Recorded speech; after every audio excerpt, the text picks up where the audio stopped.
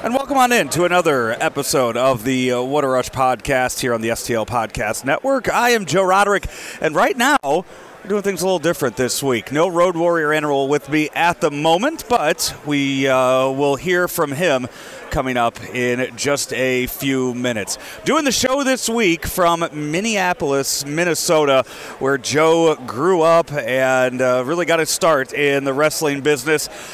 Brought him up here to, get around and promote the podcast. I would say all over the country. You probably heard or saw that he was on your local sports talk station this past Tuesday.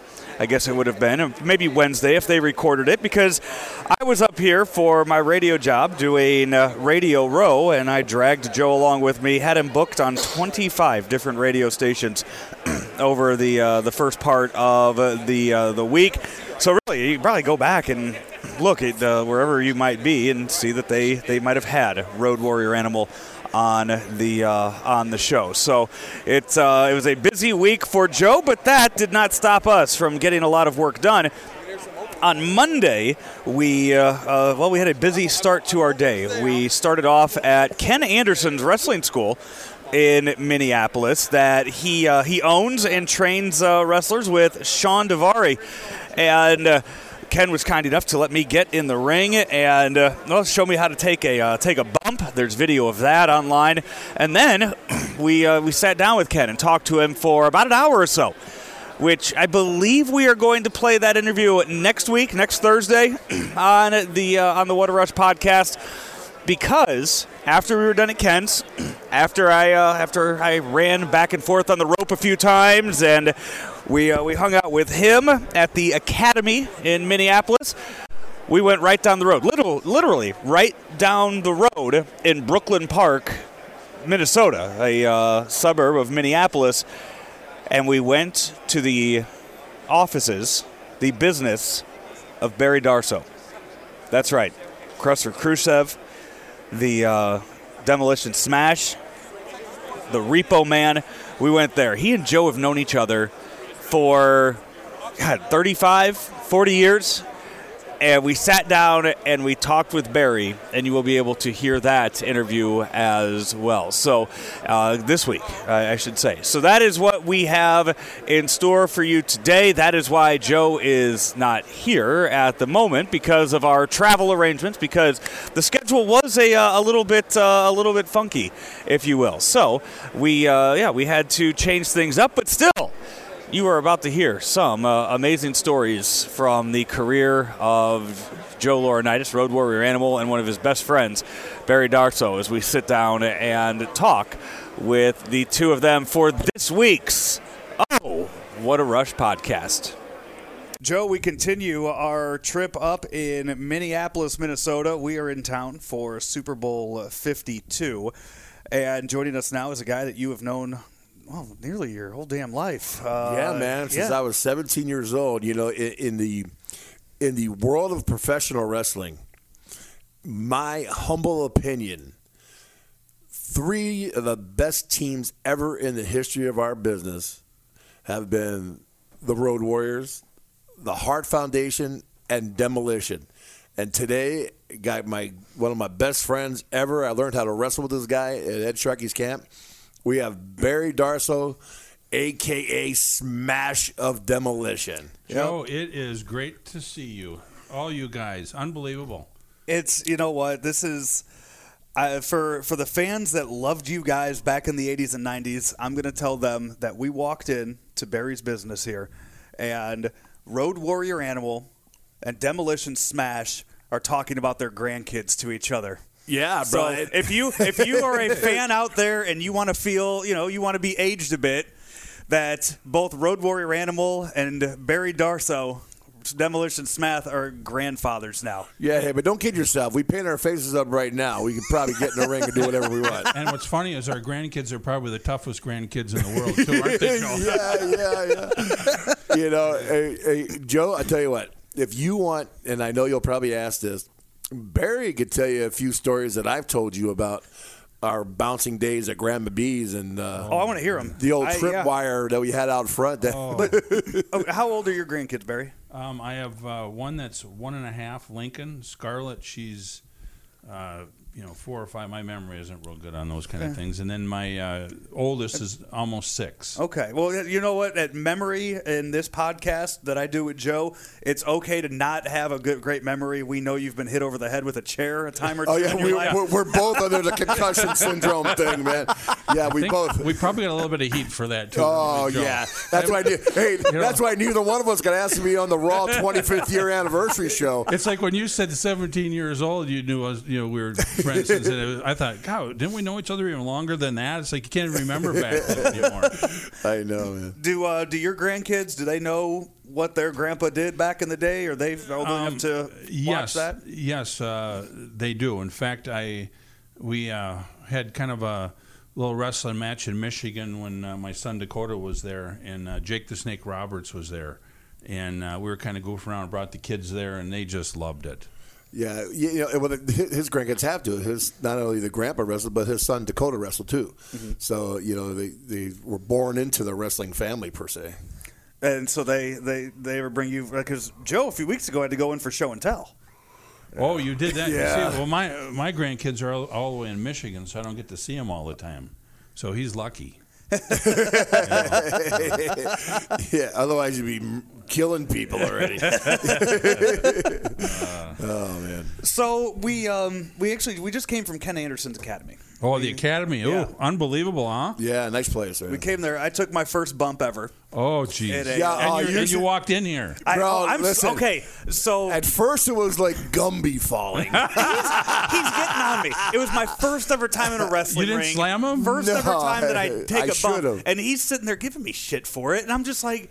Joe, like my first time, that's like asking somebody, hey, go step in a batter's box and take a 90-mile-an-hour fastball and see if you can hit it, and looking stupid doing that. Like he's expecting me to be like Ric Flair in there falling down. Well, the rings nowadays they train are a lot easier than what we trained. The regular rings. I mean, we trained. It was like this table. Yeah, it was a 4x4s with plywood and canvas on it.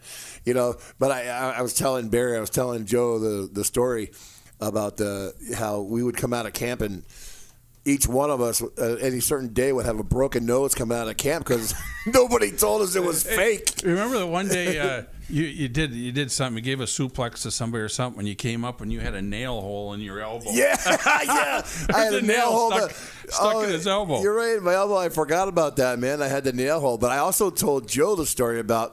Well, I said when Barry was about 340 pounds. He threw me in and he gave me a shoulder tackle. You remember when my tibia got dislocated in my leg and it was sticking out? Yeah. And everybody's going, what is that? I said, something's wrong with my leg. And Eddie Sharkey goes, oh, yeah, just keep laying that in. We didn't know that you worked it. We were really punching each other. We were killing each other. Barry hit me so hard with a tackle that my leg actually got caught underneath me. And I was 300 pounds at the time too. But my leg got caught underneath and I stood up and so we go hobbling outside. Remember that? Yeah. An uneven piece of sidewalk, and all of a sudden, boop, it popped back in. I said, oh, feels pretty good. Let's go back in. What was unbelievable is Hawk, Mike Hegstrand, Rick Rude, Joe, and myself, we were in the camp together, and Eddie Sharkey never smartened us up. Never got in the ring. He wouldn't get in the ring with us because he knew, we were... It would have been ugly for him. Yeah. But we were killing each other, and he never said, lay up a little bit on that, work these punches, work these kicks. So the whole time in camp, we were killing each other, just like working at the bar. It was like bouncing to Grandma B's. It was like the infamous Grandma B's, man. And so, Joe said that he wasn't a wrestling fan beforehand. He never watched any of it. What about you? I was a big fan. I went to school with Kurt Hennig. He was a couple years ahead of me, so I watched Larry the Axe Hennig growing up all the time. Mm-hmm. And him and Harley Race and the Crusher and the Bruiser and all them. And, so I got to be a wrestling fan way back. And, I never dreamed of being a wrestler. But when we all worked at Grandma B's and Eddie Sharkey was a bartender there, then all of a sudden kind of that dream was starting to... maybe that is the dream to come true. Barry, a wrestler. I told Joe what really got me into the wrestling gig. I don't know if you were there that day. I know Wayne the Train Bloom and I were there. when Hulk Hogan first came into the gym, the old gym, where we all learned how to powerlift and stuff. And I looked at him and I said, Jesus Lord. The first thing I said is, what is he taking? Right. What a big son of a gun back then. He was huge. That was right before he was in the Rocky movie then. Yeah, man. He was huge because none of us, nobody was really that big. But Scott Doring was the biggest guy back then, right? Yep. And we were all just trying to lift. And I think I was 18 years old when he came in. Maybe not. Maybe 17, just turned 18 years old. And I look and said, my God, 'cause the gym was my first membership my mom bought me, right? Right. Look at that. I said, holy crap. But then, it ended up being a couple years after that, we're sitting there talking, well, he ain't benching that much. I can out-bench him. Yeah, I can out-bench him. What was funny about that, too, is we were all just really getting into powerlifting and getting strong back then. Yeah. And then Dino Bravo came in. Yeah. And I spotted Dino Bravo, and he benched 500 probably 5-6 times. And I never benched 500 at that time yet. Yeah. And I thought, holy cow, being a wrestler and hitting 500 for that many reps, it took me a long time before I could get 500. Yeah, 500 is a heck of an achievement. My co-host Joe Roderick got mad at me one day because he asked me, he goes, at your prime, what was your light day kind of like? And I tried to explain to him I was training with Warlord. Right. And I think one day at the gym, I think we did like 505 for like 12 or 15 reps on our light day, right? Yeah. No, the first time, before we even started doing this podcast, we had met, we had talked about doing the podcast and planning. So I'm doing my research. I'm reading the book. I'm going back, watching old matches. I'm listening to any interviews he's done so I can have an idea of everything that's been talked about, figure out how to do this. I'm in the gym lifting, listening to a podcast. And I'm deadlifting, I'm doing some reps with like 300 or something, deadlifting. Right. And he's sitting there talking about, 600 pounds. And I'm just like, you know what? F this. Like, why am I here doing like, why do this when. Or Joe squats too. Unbelievable squatter. But everybody's got their gimmick when they do. Like Barry was a squatter and a deadlifter. Barry was a deadlifting thing, man, and which is hard for a tall guy. Yeah. But Barry could pull some weight, man. I told him how you and Wayne had the 2-man deadlift. Like, I don't know if it's still in the Guinness Book of Records or not. Well, I still can't believe what we were deadlifting back then because it doesn't even seem real. It was ridiculous. You'd rep 700, 10, 11, 12 times. But, it was... people can't fathom that. No. And we were young and dumb. I tell Joe, here's a great story. I'll tell you a little gym story here, right? Now... Barry's getting ready to compete. I think it was in Worlds, right? Worlds, you're getting ready to compete in Worlds or one of the big meets, right? And I'm sitting there watching Barry, and we're all, it's all customary, man. This is one of your buddies. You want him to succeed and be the guy. You want him to win the meet. And he's getting ready for a deadlift, and he's got the smelling salts in each nostril, and he's getting ready, and we're going, come on, pull it, right? And, bro, he does what we call blow a gasket. Out of both nostrils come this shooting stream of, right on the wall. Of blood. Boom, boom, and his belt explodes. And if I didn't duck down, it would have been the hardest hit I ever got hit in the head. It went right over, because I was right in front of him. It went right over my head, and I ducked out. I forgot all about that. And those lifting belts were thick. Yeah, that was. And Barry was grunting and pushing so hard. You got to understand, man, the force. I bet you could pull a semi with those belts. Yeah, Barry was pushing because when you deadlift, you got to really push off your abdomen and everything else. He was pushing so hard he exploded that belt, and it didn't rip where the buckle lifts. It ripped like in half, kind of, which is really hard to do. Yeah.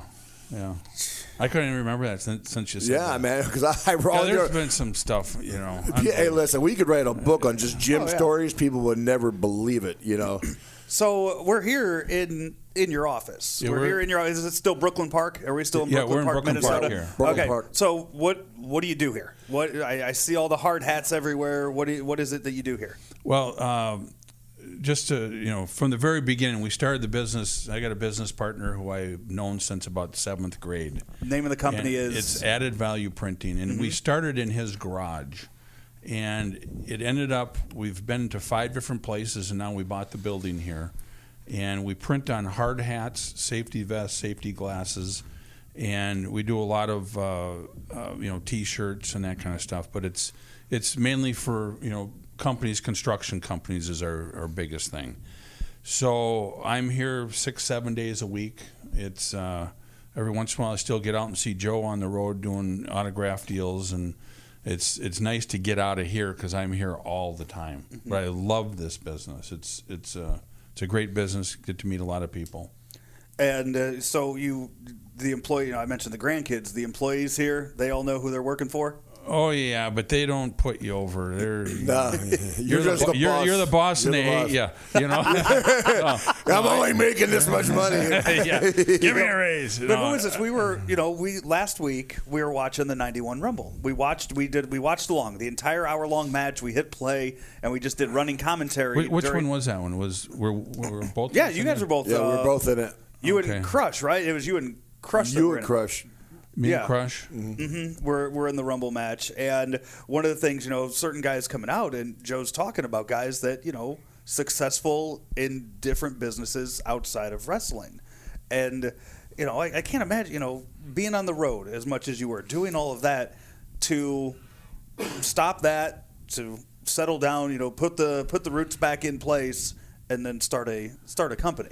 It was tough, but I had a great mom who had a work ethic that was unbelievable, and it's even when we trained, we worked, we trained, we did everything. It was our whole life was work. We all had like 3 jobs. Yeah, and that just kind of while I was wrestling, I started dabbling in the real estate and started getting in this business when I was starting to be part-time in the wrestling, because I just knew you got to do something else besides just go to the gym and train, and you want to better yourself all the time, and that's kind of what it is here. And it's the same thing with the employees. I always tell them, don't just be satisfied with just doing what you're doing here. Learn more about the business so you can be more part of the business, and we can pay you more. And I try to get all the employees to really work hard and better themselves.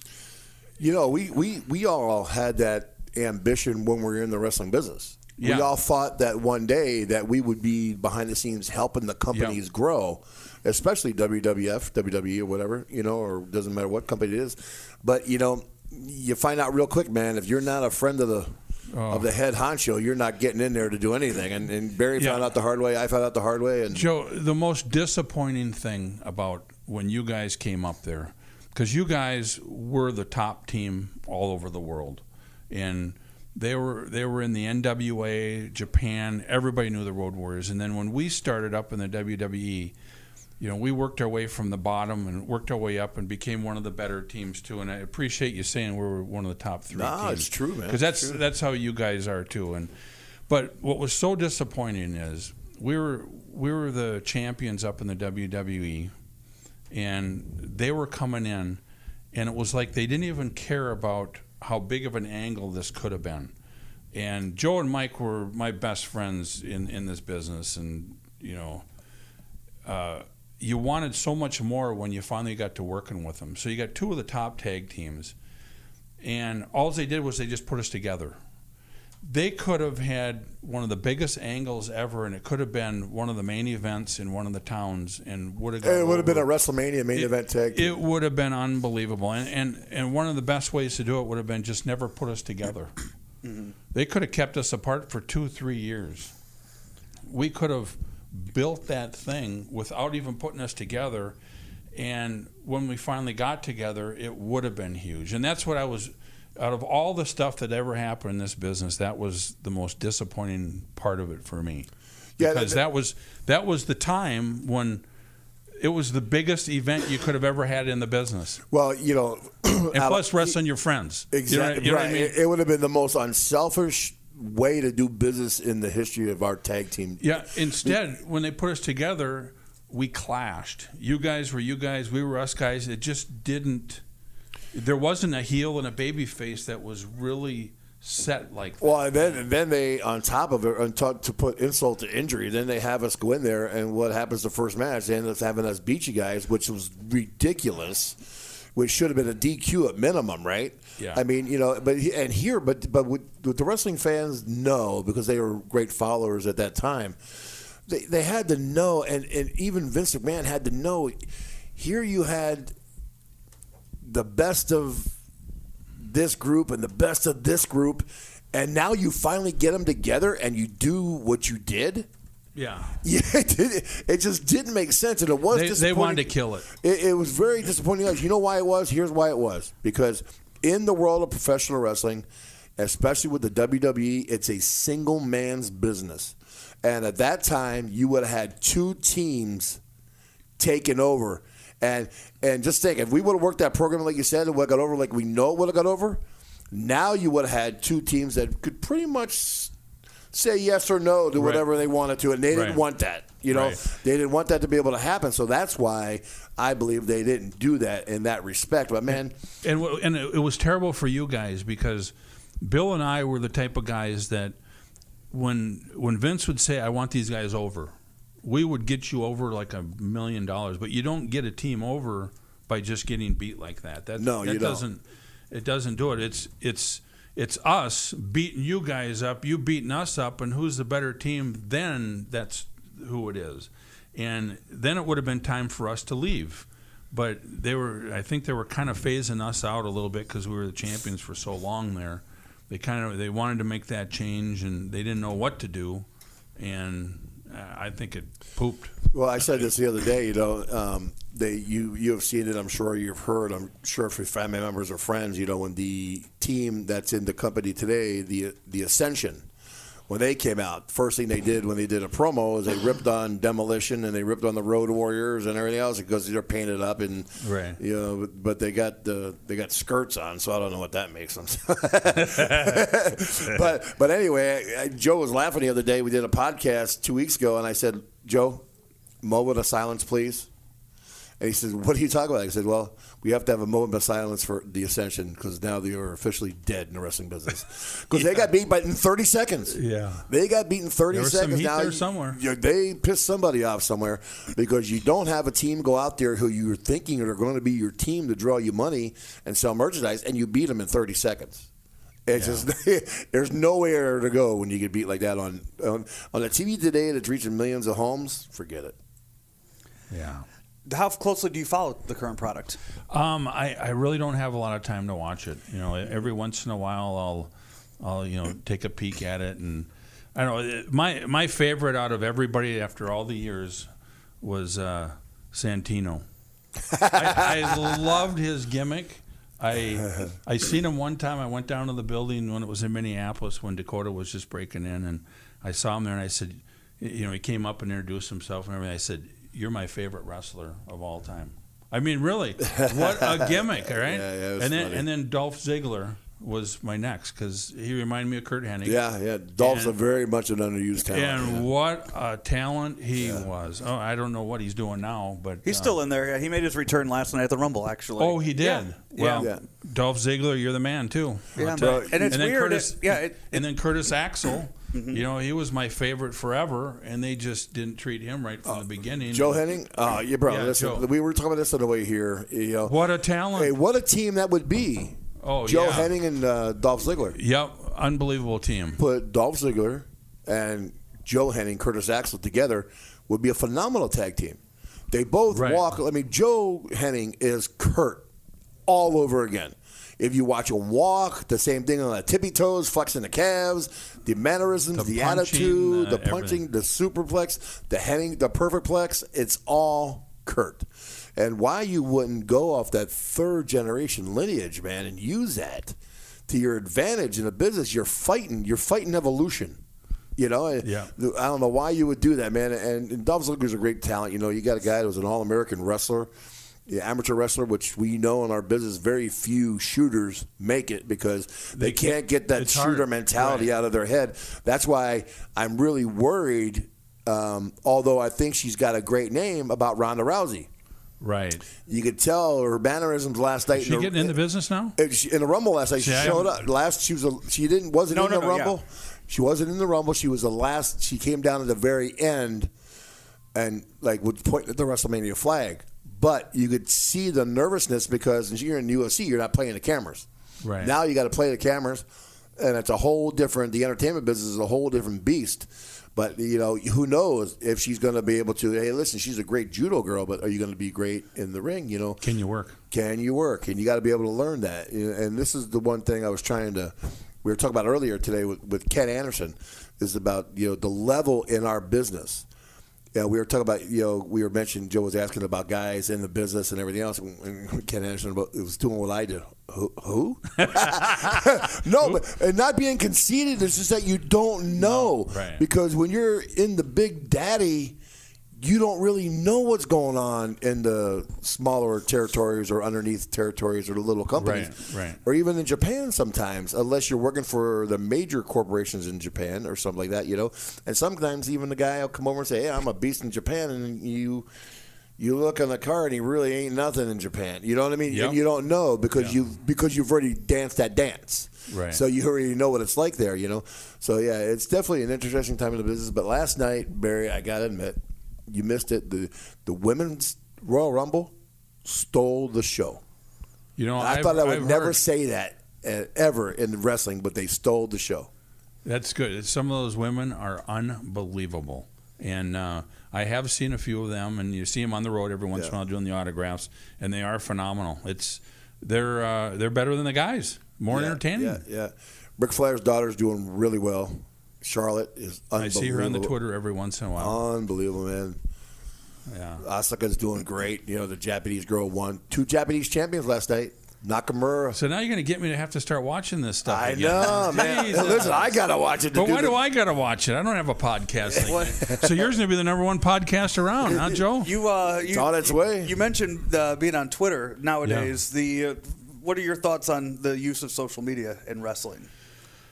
Well, it's gotten huge. I mean, it's kind of like politics, I guess. Either you say something good about somebody and you hardly get any coverage. As soon as you say something bad about somebody, you got all the coverage. I mean, it's a huge tool. Yeah, a few years ago, you guys were mentioning the lawsuit and the heat that's probably brought on you guys over the years. Oh, it's not probably. It's there. It's there. I haven't got a phone call from anybody who I used to talk to. So, a few years ago when New Day was on their long run for that, you guys were still mentioned each and every week on Raw. It was they are, the longest reigning tag champs since Demolition, longest reigning tag.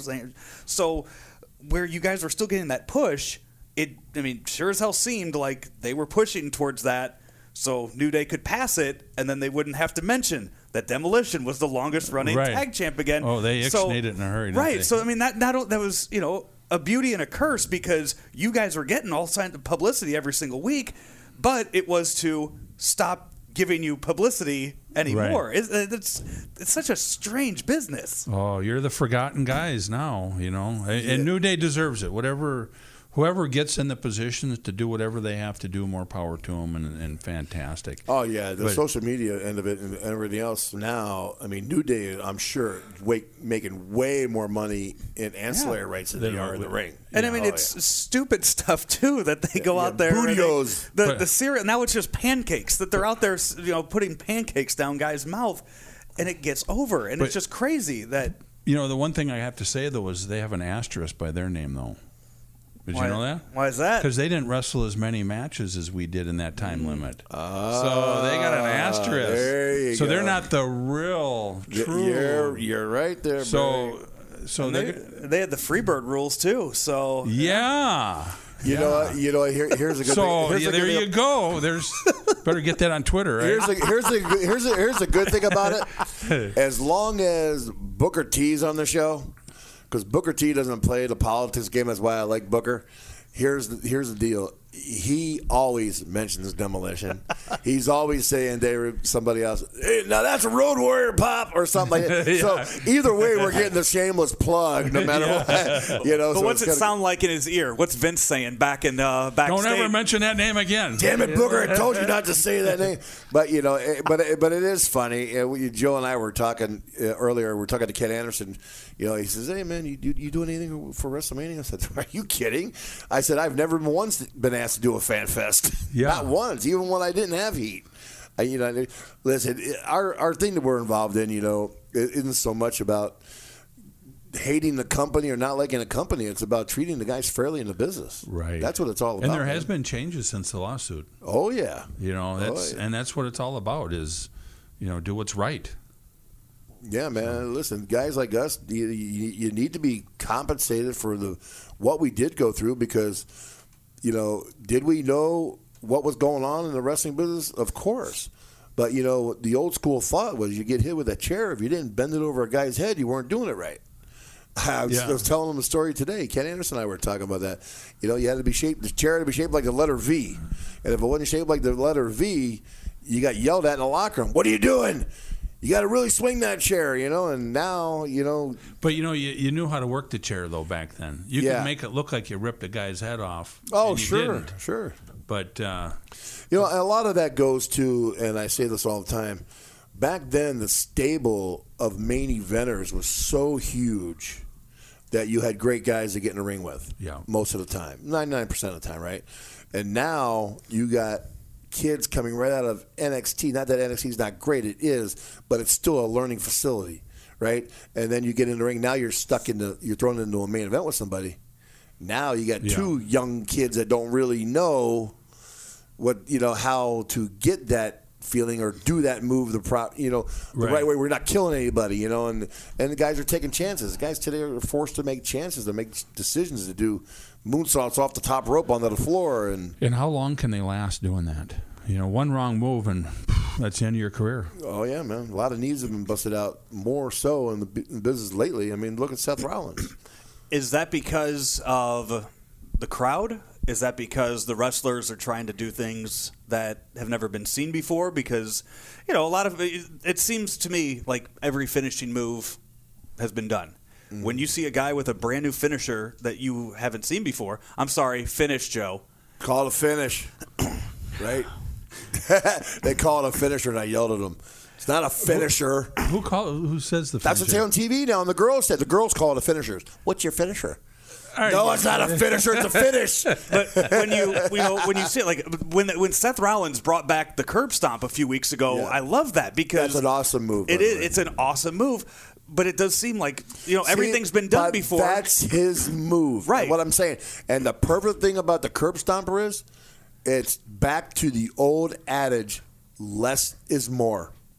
Yeah, that's proof that less is more, because a lot of times now, listen, we're in the age of everything being a one-upper. Mm-hmm. I call it a one-upper. Everybody's trying to do a move that's one up from the last guy that's done it or the last main eventer that's done it. And it's impossible to do that because every move's been pretty much done.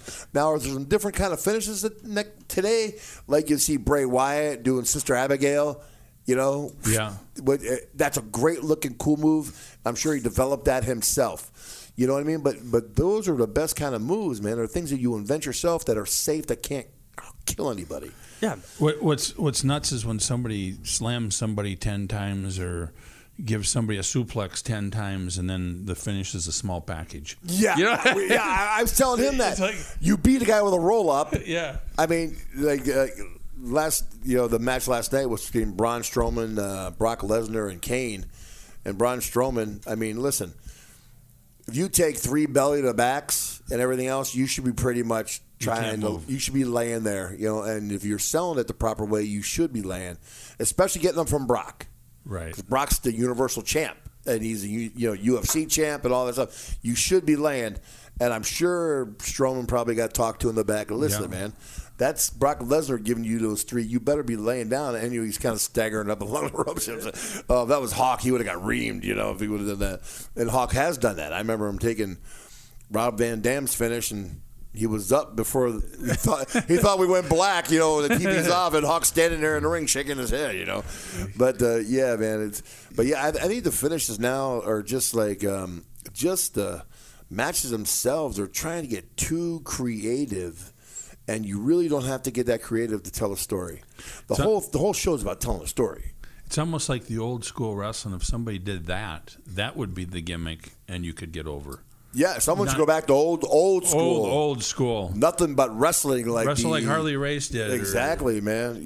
Or like Ric Flair. Hey, look, one of the best Mexican wrestlers in our business, Eddie Guerrero, was an old school technical wrestler. Yeah, he did the splash off the top rope. He could high fly. He could do whatever he wanted. Yeah, but he was old school technician that learned from his brother Chavo and his brother Mondo and all the other great guerreros that wrestled in this country, right? You know, you got to go back to basics sometimes, man. I think that's where the wrestling business is going back to.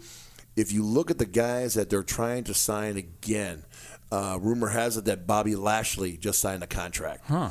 Yeah, so now you got another big built guy going back into the company. You know, first you had Brock. Then you had Strowman. Now you got Bobby Lashley coming into the mix. Kane's already there.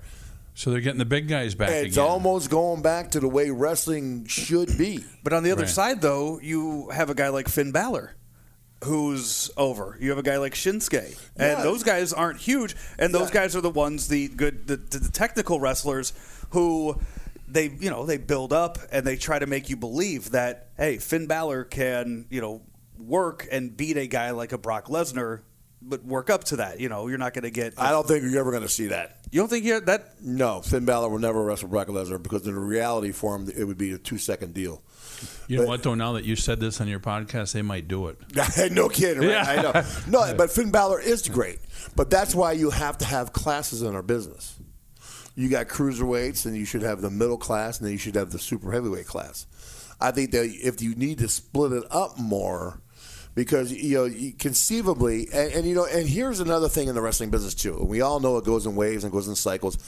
From my experience, and I think Barry might agree with his experience in this business, when you look at the guys who have been your champions later, in the latter part of this business, we'll say, in the last 10 years, you have guys that weren't much bigger than Shinsuke Nakamura or Finn Balor. Now, Finn Balor's in great shape, and he does great stuff. That's why Finn Balor will get a world heavyweight title shot, right? But guys are not phenomenal builds that have been champions in the last 10 years. They look like some of the guys were built like your accountant. Right. No, seriously, I'm not making fun of that, but that's what was the build. Now, if you get the Bobby Lashley's in there, and you get a guy that was Bellator champion, you got a guy that's UFC champion, you got a guy that's world's strongest man, you would better have a better pedigree than just being a guy that looks like an accountant. Yeah. It's going to get back to that. Now, Shinsuke is going to go on after his WWE career, and he will be a monstrous, huge star in his home country in Japan. Now that he won the biggest title, because you know as well as I do, Barry, if you're a top dog in the U.S. and you go back to Japan, you are bigger than top dog. You can't even imagine how big you are in Japan.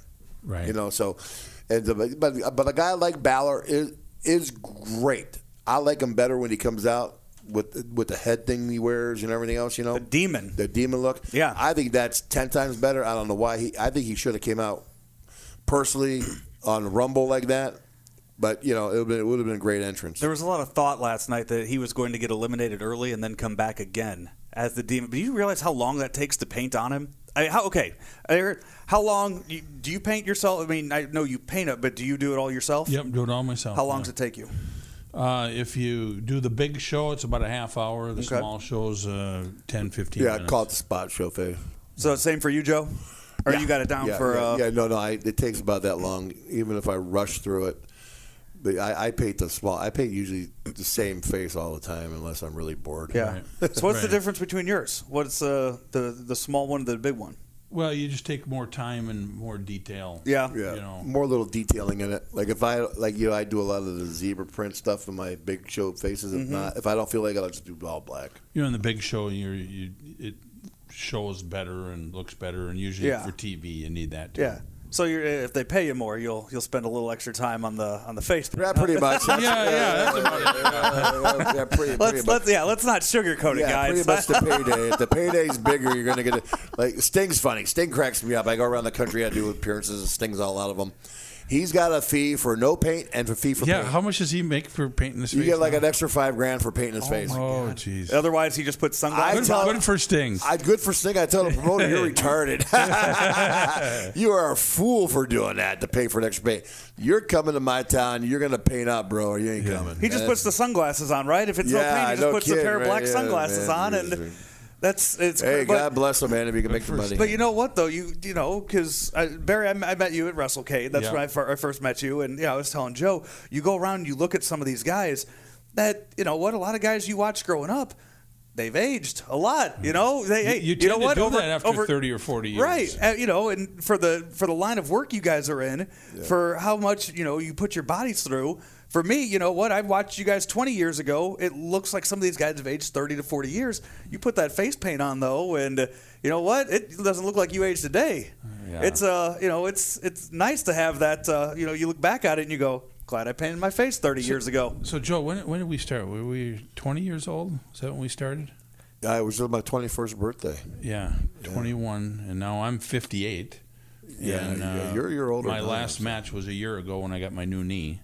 So, did you get knee replacement? I got a total knee replacement. Oh, wow. No more pain. No pain in the knee, but it's still. It feels kind of weird. I have a clunk in it. The doctor said I got one of the bigger knees, so. Sure. Well, you have to. Look at you. Yeah, there's a little bit extra, movement in that knee, but yeah, it feels really good. Well, just a couple more squirts of oil, you'll be all right. Yeah, exactly. But now I went in, and now my left shoulder, they told me I need a new shoulder. And it's funny. I got to wait on that one. How's your shoulder doing? I can't imagine what the shoulder looked like. Like in Dummy, I fell around my pool last year, carrying potted plants of all things, and next thing you know, my feet are above my ankles, and I fall on my shoulder, and I go in to get it X-rayed. Was it a good bump, or was it a? It was a solid good bump. I would have graded it probably about a 9 out of 10. Yeah. And then so I go into the doctor, and I had an Indian doctor. God bless him, man. And he reads my X-ray, and he goes, "Well, you hit my car?"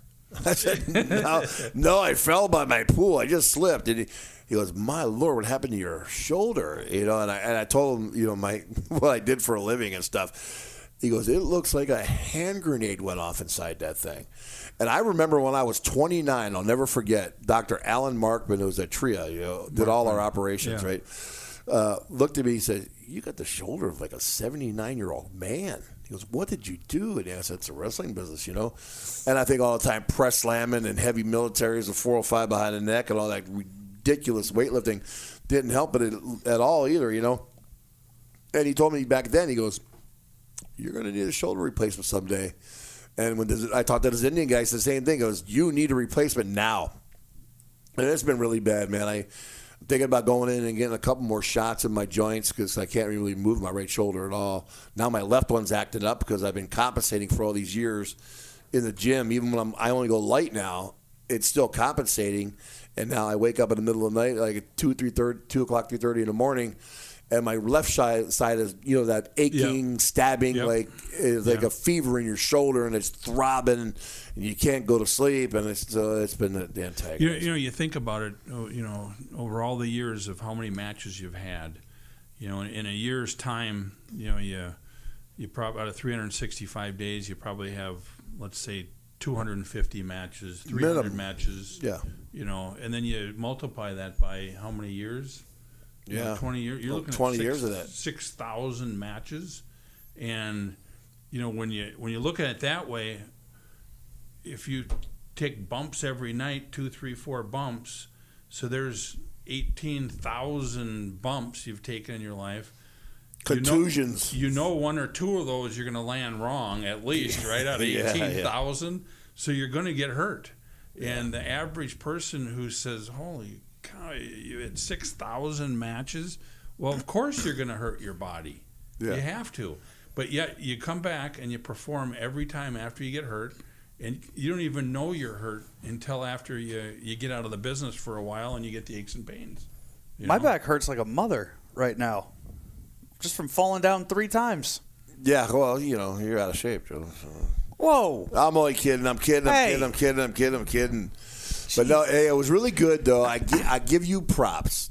A lot of guys, we have this in our business that are some of the guys that are writing for WWE and everybody else have never stepped foot in that ring to take a bump.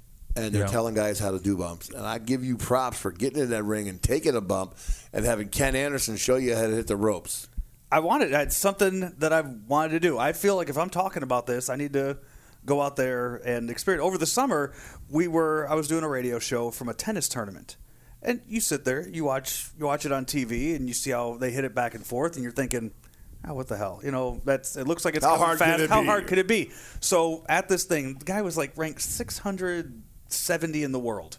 You know, that's not great. You know, he's not much better than you are. Right? Well, That's yeah, what you're right. I'm like, maybe like 680 or something like that. So, but I say, I told the organizer, I was like, hey, I want to, one of our commercial breaks, I want him to serve at me. I want to stand there and I want to see what this is like. And holy shit! Did you even react? The first one hit me. I'm standing there holding the tennis racket, and it hits my forearm. Didn't even have time to react. And you watch the video, it hits my forearm, and a second later, I look down at my forearm to go, what was that? And you know what? 100-mile-an-hour serves, man. Yeah. This guy's going over 100-mile-an-hour. You know what? serves I've been in a batter's box with a 95-mile-an-hour fastball. I've seen that. I've swung. I've made contact with that. 140-mile-an-hour serve in tennis? No clue. And you sit there and you get such an appreciation of that these guys are returning, 100 of these over a 2-3 hour tennis match to get in the ring and to do that. And I'd always heard how much it hurts going off the rope, how your back's going to hurt. And, I went off at slow speed, but damn it, there's a certain way to hit that rope if you don't want to be black and blue at the end of the day. If you watch the new product today, you will see the difference in hitting the ropes.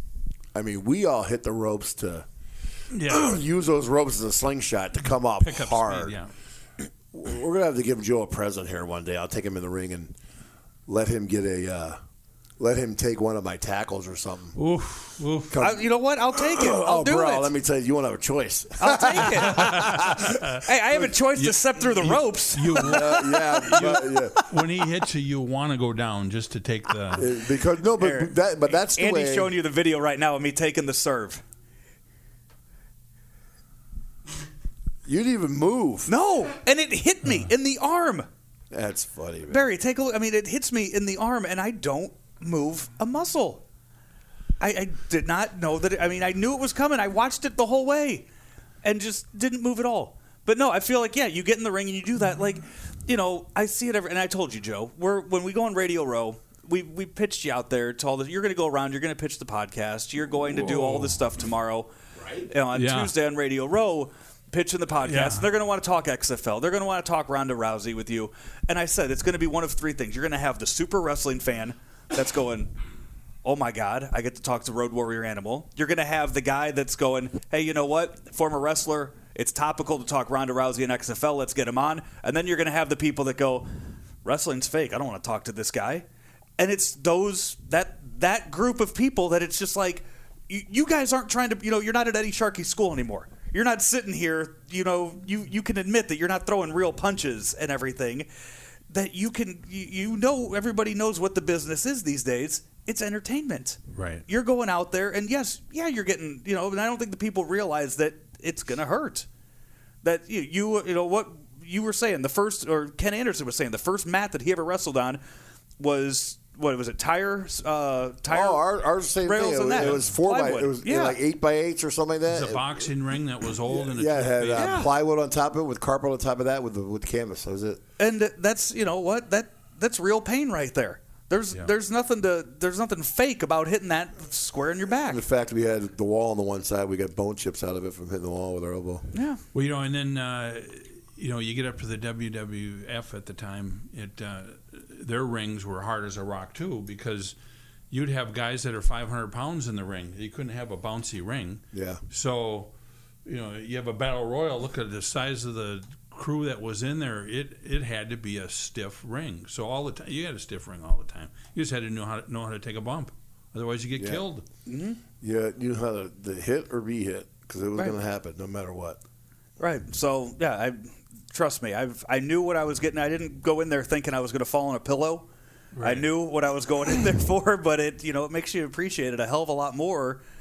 To where when I'm sitting there watching it, and before there were certain moves where I'd go, ow.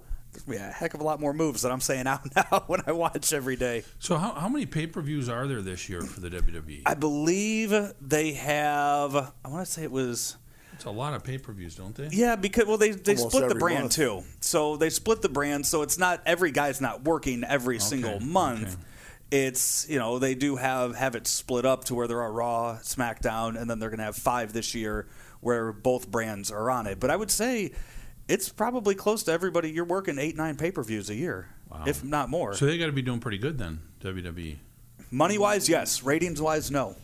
They're bringing in the money, but as far as the live figures, the live viewership, those numbers. I mean, but they're never going to hit those numbers again. Barry and I both know that too. They say that the money dollar's coming in too. We know how that's. Right. That's it must be doing pretty good if there's fudged a new football league that's happening. bro. So. You know it's going to die. Yeah, It's but gonna- what I'm saying is the wrestling must be doing pretty good if he's starting another organization. Yeah. It's got to be the wrestling money that you're doing that with. Yeah, That's his own money. He I think sold shares to start a brand new company with money, and that's the company that he started the XFL out of. You know as well as I do know that what they're going to do with that is it's just like with the NFL, is that he's going after the sponsorship dollars. Sooner or later, it'll be his money to start, but the money he'll make back with sponsorship money, because right now, what Vince has gotten to the level of is the production end of things. Right. And he can produce one hell of a show. We all know that. Oh, he's unbelievable. Wrestling right now, though, fan base wise, we remember back when you guys were the champs, and we were the champs in the other company. Yeah. We were in 20 million homes. Now it's in less than 2 million. Wow. And when you looked in Brooklyn and you looked in the Manhattan Center, it was not sold out all the way around. That was for Raw and SmackDown. And I don't even know how it was this past Sunday. It was a good house, don't get me wrong, because it's a pay-per-view. Right. They always do good. The pay-per-views always do good. But the numbers-wise on their regular house shows have not been that great. Suppose out of the country's still phenomenal. Oh, I mean, the UK, it sells out everywhere. In Japan, it sells out everywhere. So, yeah, it's always phenomenal there. Anytime they go to Ireland now, they go to India now, they go to China now. So it's always great in those countries, too, because it's brand new. Right. First time, you got Jinder Mahal. So now you go over to India with Jinder Mahal when he's champion. Are you kidding me? If an India guy going to India? Right. Come on. Right. It's huge, So, but with the Barry, I got to ask you, because the wrestling fans will want to know this. In your run with the WWF/WWE, what was your most fun time or your favorite angle with another tag team? Man, we know you wrestled a lot of great ones, British Bulldogs, the Hart Foundation, the Rougeaus, the Mounties, and some of that. Who was your most fun team to work against? All of them were incredible because they were all professionals. But I think when we first were getting the big push, when it was Tom Zink and Rick Martel, that was kind of our first really big angle. And then Tom Zink left. But at that time, we were probably the biggest heels we were, and they were the biggest babyface team at that time. Oh, they were pure. And when Tom Zink left, it kind of messed up that whole angle. And Tito came in, and it worked fantastic. But after that, I think the Hart Foundation with Jimmy Hart in the corner, that was some of the best angles we ever did, and they were great to work with. And with Fuji outside and with Jimmy Hart outside, it was just a really, really good situation. And like I said before, it would have been the best with you guys, but it just they never pushed it right to be the best. No, they just never built it the right way. But I'll tell you, I tell my son all the time that I'm the luckiest guy in the world. We've how many friends do you have in wrestling? Hundreds of friends, and you see your friends at some of these shows, autograph deals, and it was just like you were with them yesterday. So, I mean, you could call up anybody in any state and say, hey, I'm coming into L.A. Do you mind if I come and stay with you? Everybody take you in. I mean, it was the best thing that's ever happened to me in my life. Yeah, I tell people all the time, man, they will not understand that the fraternity that the wrestlers have. It's a giant fraternity. Yeah. Anytime, anywhere, anybody that in the wrestling business everybody's willing to lend a hand to help one another out if they need it, or like you say, come stay at my house, or hey, let's do this appearance together. There's the ego goes out the door once you get out of the ring, get out of the major company.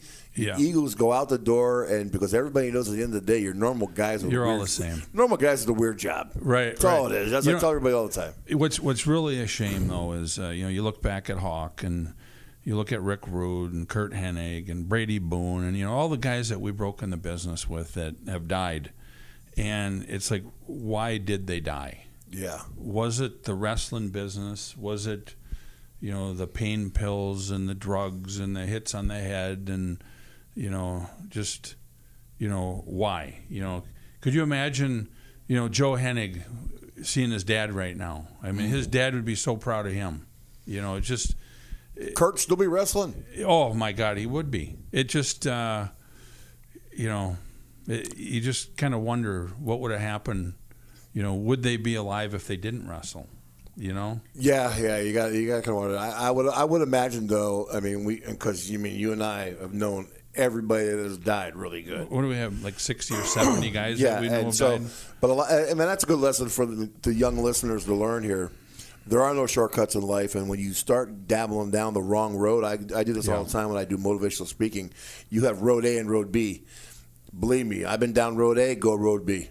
Yeah. Road B is a lot smoother, a lot less headaches, and you're still alive. Yeah. And life's about choices, and when you make those kind of choices, like our friends make, we love them to death. I mean, especially you growing up with Rick Rude and Hennig. I mean, they were your high school buddies, right? Yeah, and Brady Boone. And Brady Boone, man, was another one. I forgot about Brady Boone, man, who accidentally took a wrong turn and drove his van off the freaking interstate. Yeah. I mean, and died in Tampa there, But you just got life's choices, man. You just got to learn not to do those kind of things. It's going to send you to that big, deep hole in the ground, Yeah.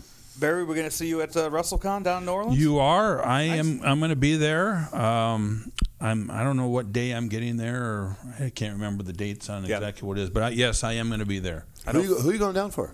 Marty. Are you? You know Marty? Yeah. Who are you going there with? I don't know. I'm supposed to go down with Marty, but I got some other guys that are trying to. Well, we've had so many phone calls, but he was the first one, and we just said, "Yep, that's it." I know. My problem with Marty is I lowballed him my very first year, and he's kept me to that every year. I've been losing. So it's all about money, is it? Yes, it's about money. You're damn right. He doesn't do the full paint down there. Yeah, you got the spot show paint this for year. Marty, right? Yeah. I'm going in with a Halloween mask this year. No paint at all. I'll have my 1988 AWA Halloween costume that Vern Gagne made for me. The Road Warrior costume, man. Well, Joe, I'm proud that we're friends, and proud of what you're doing too with your grandkids, and you've had a great career, and I'm glad we're still friends. And man, of course, man. We've been friends for a long time, man. Over 30 years, bro. Over 35 years. 35 years. 37 years. Really. Jesus. Yeah, can you believe that? That's crazy. That's older than you, still Joe. talking. It is. Yeah, I know, and we're still walking and moving and everything else, and. Well, Barry, we look forward to seeing you down in New Orleans. Yes, and thank you for coming by the office here. Thank you for having us here. It's Joe's mentioned to me many times. It's great to see when the guys when the guys get out of the business and find something else that they're passionate about doing. It gives me appreciation for it as well. And on top of that, man, there's a lot of wrestling fans out there that are in the construction business and do a lot of stuff here that you guys provide, Barry. And, we're going to give everybody all the information here on our podcast, where to contact it. And if you want to get stuff done, I mean, listen, the wrestling fans, are you kidding me, that own your own construction company or the city workers? Order some hard hats and safety vests. Hard hats, safety vests, T-shirts for your company, man. Come get them here. Hey, you'll get stuff from Smash of Demolition. Are you kidding me? They'll like that themselves, man. Come on. Where'd you get that? I got that from Smash of Demolition. Remember, WWE champions. Come on, man. It's an easy selling point for your company, and it's a great deal, man. I'm proud of you, bro. I'm glad you're happy, and happy for you and Teresa being grandparents, and it's an awesome honor. It's good. Joe, take us home, unless you want Barry to take us home. Let Barry take us home, man. What a rush. How about that? From the mouth of Smash of Demolition. What a rush. Thank you, everybody, for tuning in. We'll see you next week.